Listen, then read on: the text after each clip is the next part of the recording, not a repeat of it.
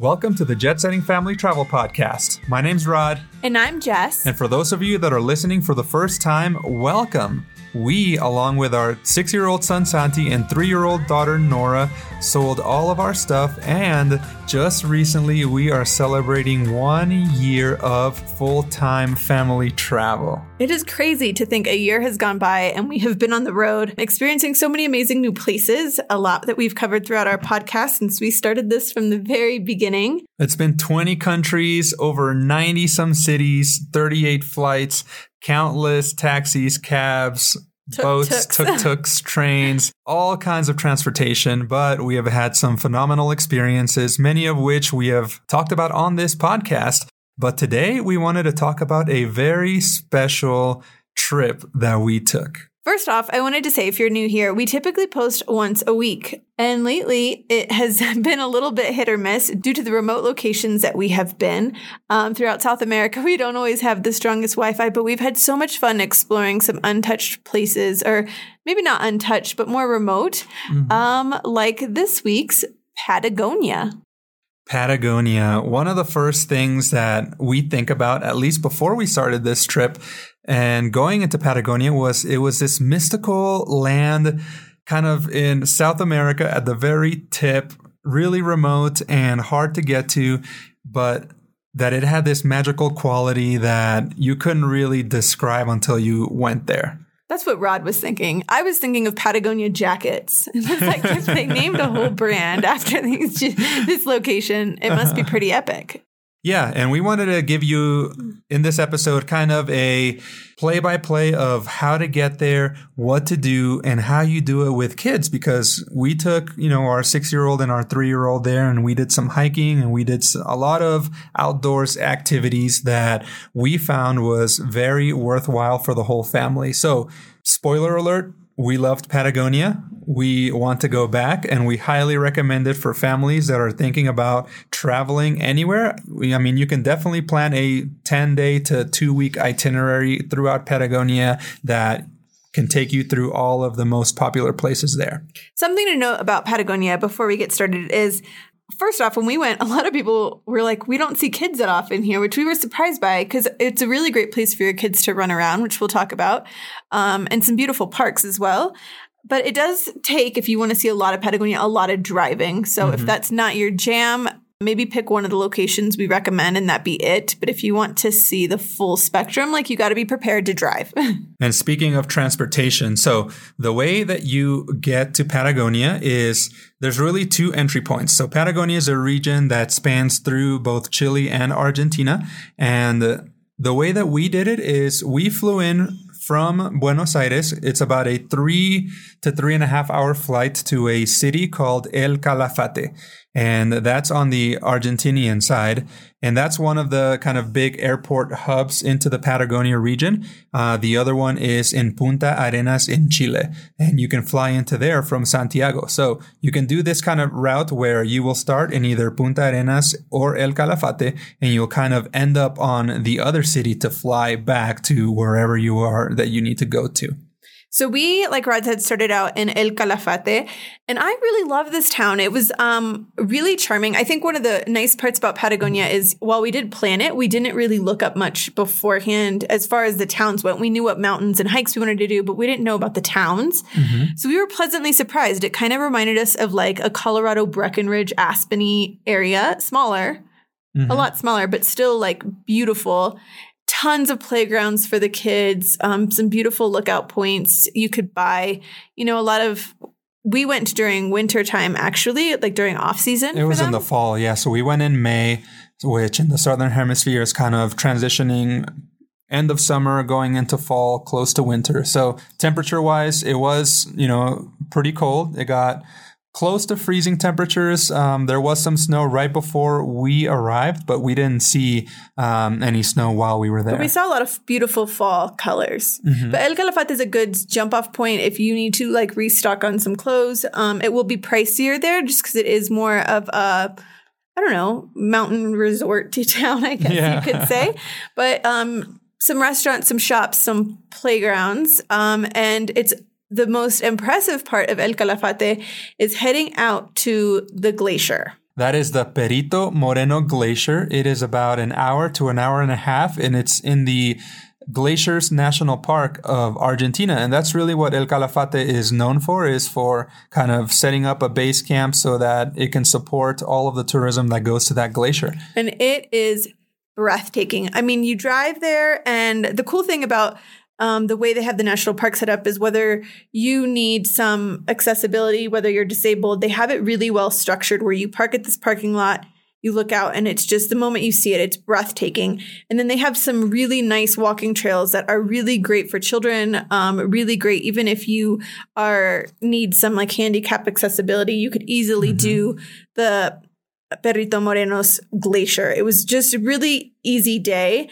And the drive to get there through the national park itself was gorgeous, especially when we went during fall. It was just beautiful lakes and lookout points and just fall foliage everywhere. And it was just a perfect day. It was really easy with the kids and perfect. And there's even like a really good restaurant right there at the parking lot that you can get some snacks and get some Rod had a beer and the kids had hot chocolate. And it was just really pleasant. Just to give you kind of like a visual description of the Perito Moreno Glacier is you walk down these kind of planks and you see this gigantic wall of ice. So if anybody watches Game of Thrones, yes, and you think about like the North and the Wall, that's probably the closest equivalent to the wall in the North that we have on Earth. And one of the coolest parts too is, so this was up for debate from the people we spoke to. I don't want to give out false information, but the people we spoke to at Perito Moreno Glacier said that like as you're standing there, the coolest part is you hear these cracks and you can see parts of the glacier falling off. And my first assumption, well, it's global warming and it's melting and it's falling off into this lake. But in reality, it says that it's actually one of the only growing glaciers in the world currently. And that falling off is because the back of the glacier is actually growing and pushing this glacier forward, causing so much pressure that part of the front where you're standing is breaking off. And it was just amazing to just sit there and listen to this cracking noise. And there was these thunderous booms that would happen no matter where you were in kind of the walking area, you will hear it. And then all you can do is just look in that direction and try to see if you can catch it actually falling. But a lot of times you would hear it and it would be falling anywhere from the sides, anywhere kind of in the middle of the glacier. But it was loud and impressive. And for me, if we hadn't brought the kids and the kids like didn't really care that much about the cracking and the cleaving, but I wanted to stay there and I wanted to just like sit there and watch and see if I could catch one of the big like chunks of ice falling. I would say even with kids, we really enjoyed our time and we stayed several hours. But Rod and I would have definitely spent more time there had we not taken the kids. And if you drive down, so I don't forget, like to the lakeside.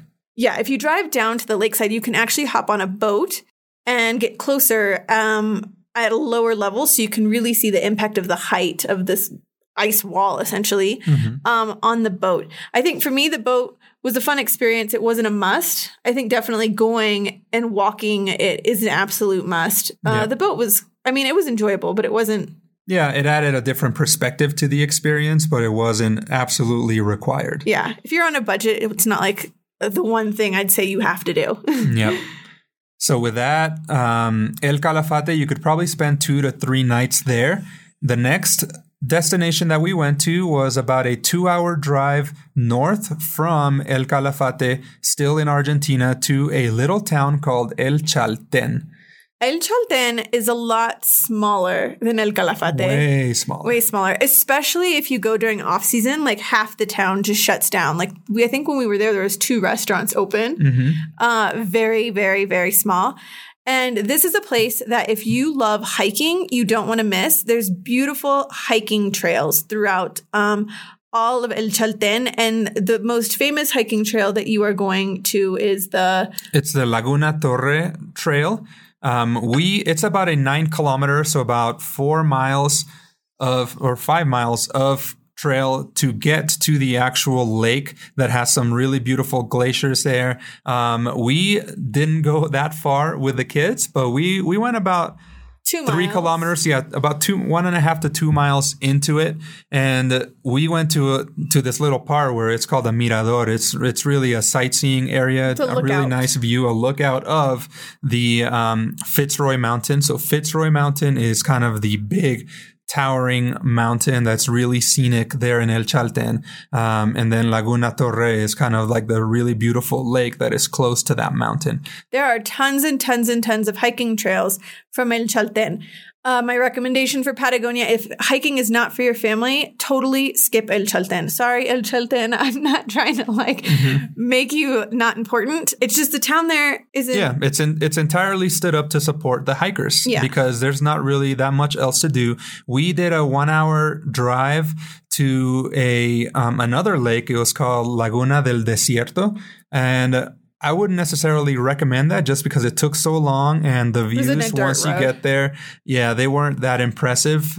So we thought that we were going to see, something breathtaking. I think Fitzroy Mountains and the views that you get just from being in El Chalten are more than enough. But really, just as Jess said, if you're not there for the hiking, then definitely don't go to El Chalten. I think if you don't mind driving either, just driving into El Chalten and like grabbing lunch and maybe just seeing the town and then going back to El Calafate would be worth it. Mm-hmm. But I wouldn't stay several days there if you don't plan on hiking. For us, we did enjoy it. We did hike with the kids. Yeah. And we also rented a car, which, gave us a lot of flexibility to be able to choose where we wanted to go and when we wanted to. We rented the car, I think it was for about 4 to 5 days. Okay, wait. But first, let me back up and talk about this car rental. Mm-hmm. So in El Calafate, we had this reservation to rent a car with Hertz, was it? Budget. It was like a big U.S. name brand, reputable place. Well, we couldn't find it when we got there, and that was our fault. I will say, definitely our fault.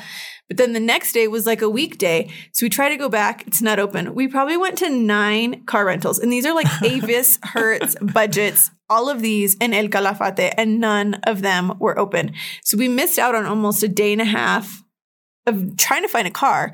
So my recommendation is if you're going to rent a car in El Calafate, get it at the airport. It was more expensive at the airport, which is why we did not do that. Mm-hmm. But I guess at the end of the day, like with the amount of time we lost and then paying for the cab to get from the airport to El Calafate, going back, rent your car from the airport. Yeah. And also just understand that the majority, probably 90% of all the cars that you will find in El Calafate and El Chalten are all manual transmission. Which means I have to drive. Yeah.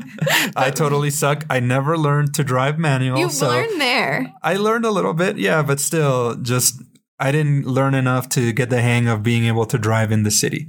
So Jess was the champion. She drove us around. There are other transportation options to get to Perito Moreno or to El Chalten. There are lots of buses that will take you to either of those locations. And there's also tour companies that will arrange kind of guided tours to each of those areas as well. Another thing we didn't mention, just we don't forget, if you do not have kids, definitely consider hiking the Perito Moreno Glacier. We could not do that because I believe you have to be 12 years old to do that. The limit, yeah. But the pictures and the stories we heard from that experience were amazing. So that's something when the kids are older, we'd love to go back and do. Mm-hmm.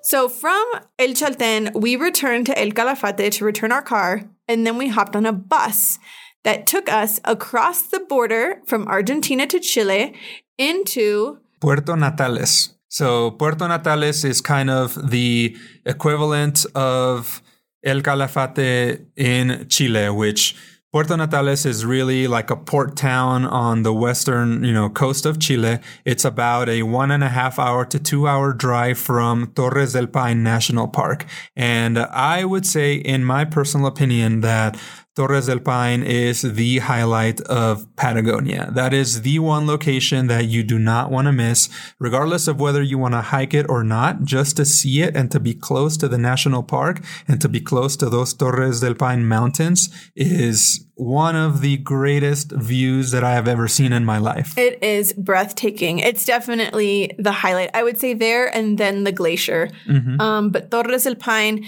due to its beauty and the astounding breathtaking views that you get there is way more expensive than I would say the Argentina side. Yep. The bus to get from Chile to from Argentina to Chile was actually really easy. It was super, super comfortable. They crossed the border, you do border control, and was relatively inexpensive. Yeah. It became pricey when you get to Puerto Natales. To rent a car at that point becomes about $100 a day. And then a lot of the resorts within Torres del Paine are going to be about $1,000 a night unless you stay at a budget place, which is what we did. We spent more than we normally spend, but it was $200 a night. And it was this hotel on this walking bridge on an island right in front of the Torres. And every hotel close to it was $1,000 a night. And so the $200 a night we found was a really good deal. And so it was beautiful and it was well worth it just because I don't know if we'll ever make it back. We hope to. So just being able to wake up and see sunrise and see the clouds change the mountains and easily be able to drive around the park was just so worth it. So I think if you're going to make the trek all the way there, check out the place. It's called Hosteria Pejo, Pehoe. Check it out. It is breathtaking. And hopefully you can stay there because I thought it was really worth it. The other option is you can drive in from Puerto Natales to Torres del Paine daily. I think the only problem with that is that I will say the weather in Torres del Paine is very hit or miss. It's very up and down. It changes by the minute, by the hour. And so just being able to sleep there for 2 nights meant that we could kind of sit and have a beer and look out and enjoy the views, wait for it to clear up, and then go enjoy a couple hours easily. So just to give you an example, the first day that we drove in, it was cloudy and it was very hard to see the actual mountains once we got to the hotel.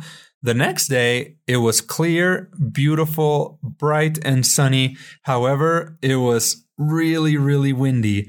And still being kind of the fall time, it was a little bit cold with the wind.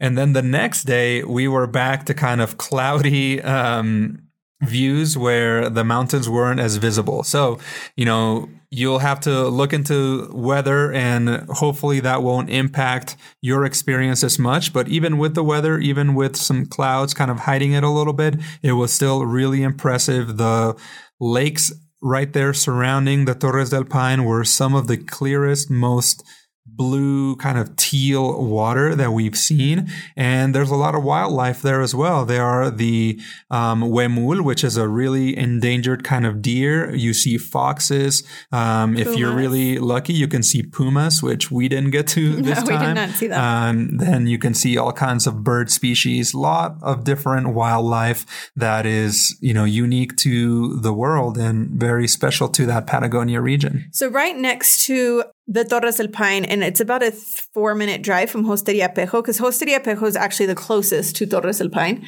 Like a 4-minute drive backtrack, you will get the most gorgeous views of the Torres, and that is from the Explora Hotel's boardwalk. You can stay at the Explora Hotel for $1,000 a night, but we opted not to, and we just went and enjoyed their boardwalk. And it's weird because it's a little bit further back from the Torres, but the views from there were the most incredible I've ever seen. It was just breathtaking. So definitely stop by there and try to go up their little boardwalk and take some pictures because it is gorgeous. Yeah, absolutely. The highlight of our Patagonia trip. So after those 2 nights in Torres del Paine, we went back to Puerto Natales, returned our car, and on the same day, we took a bus from Puerto Natales. It was about a 3-hour drive south to Punta Arenas, which is one of the kind of southernmost cities in Chile, but it's also the city that had the airport that we were going to fly out of to get to Santiago, Chile to continue our adventures.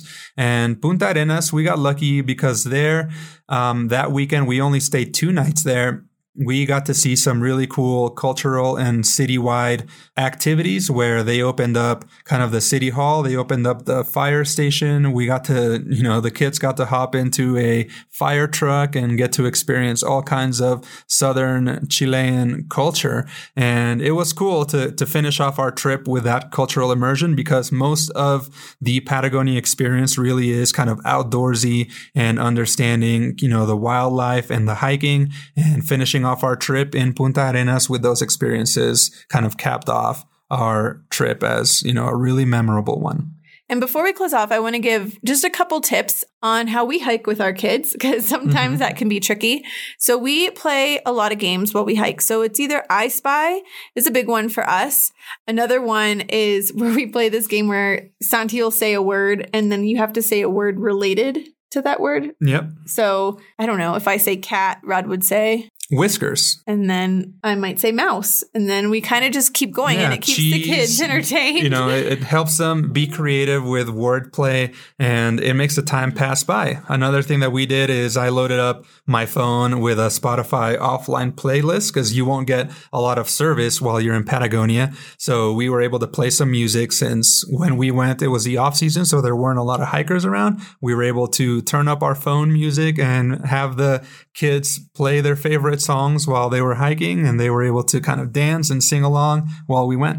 And I think overall they really enjoyed it, especially the El Calafate area with the playgrounds and things.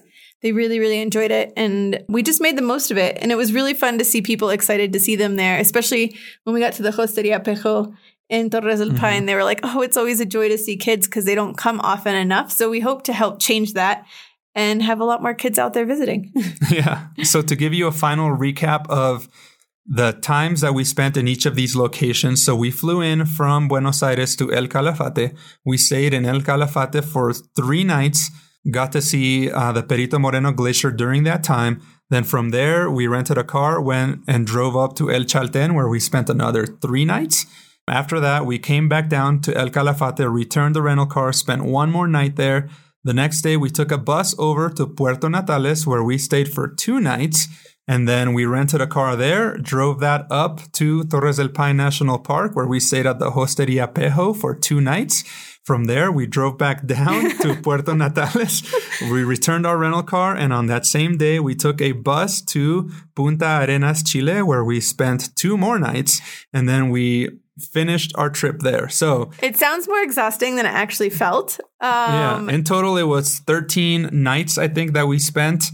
Absolutely worth it. Yes, definitely. You will be tired at the end of it, but you will be so fulfilled by what you see and what you experience of Patagonia. And to go back through the rankings, if you had to not miss anything, Torres del Paine. Next, I'd say the Perito Moreno Glacier would be next on my list, and then El Chalten. Yep. So, but if you're going to make it all the way there, do not miss Torres del Paine because it was truly amazing. Yeah, and we already want to go back because those views are something that we'll remember for the rest of our lives. And if you want to see what some of those views are like, you can always check out our Instagram page at the Jet Setting Family. And next week, we're excited to tell you that from there, we continued our time in Chile and went up north towards Santiago, where we were pleasantly surprised by the suburbs of Santiago and all of the beauty and unique things that it held. And it was just a place I'd never really heard much about and absolutely loved. So can't wait to share that with you. Yeah. So thank you for listening. As always, if you are interested in getting notified for whenever we have a new episode, make sure that you subscribe. Leave us a review if you're enjoying our show. And tag us on Instagram stories of where you're listening from, because we don't get to see you guys. So it's just nice to know, where are you? Who are you? And yeah, we get a couple of emails every now and then of people that say, hey, I listened to your podcast and, you have any questions. We love to be able to respond to your emails. Sometimes it takes us a few days, maybe a week or 2, since we're in remote locations a lot of the time. But if you want to get a hold of us, you can either DM us on Instagram or email us at hello@thejetsettingfamily.com. So with that said, thank you once again. And until next time, happy jet setting. The Podglomerate, a sonic universe. Ever wonder if they were listening to you? So did Al Franken. Yep, that Al Franken. He was just on our podcast impersonating his former Senate colleagues in the name of privacy. What the Hack with Adam Levin will make you feel more chill about the unchill things that happen online and off, with easy-to-understand tips to make your life a little less hackable.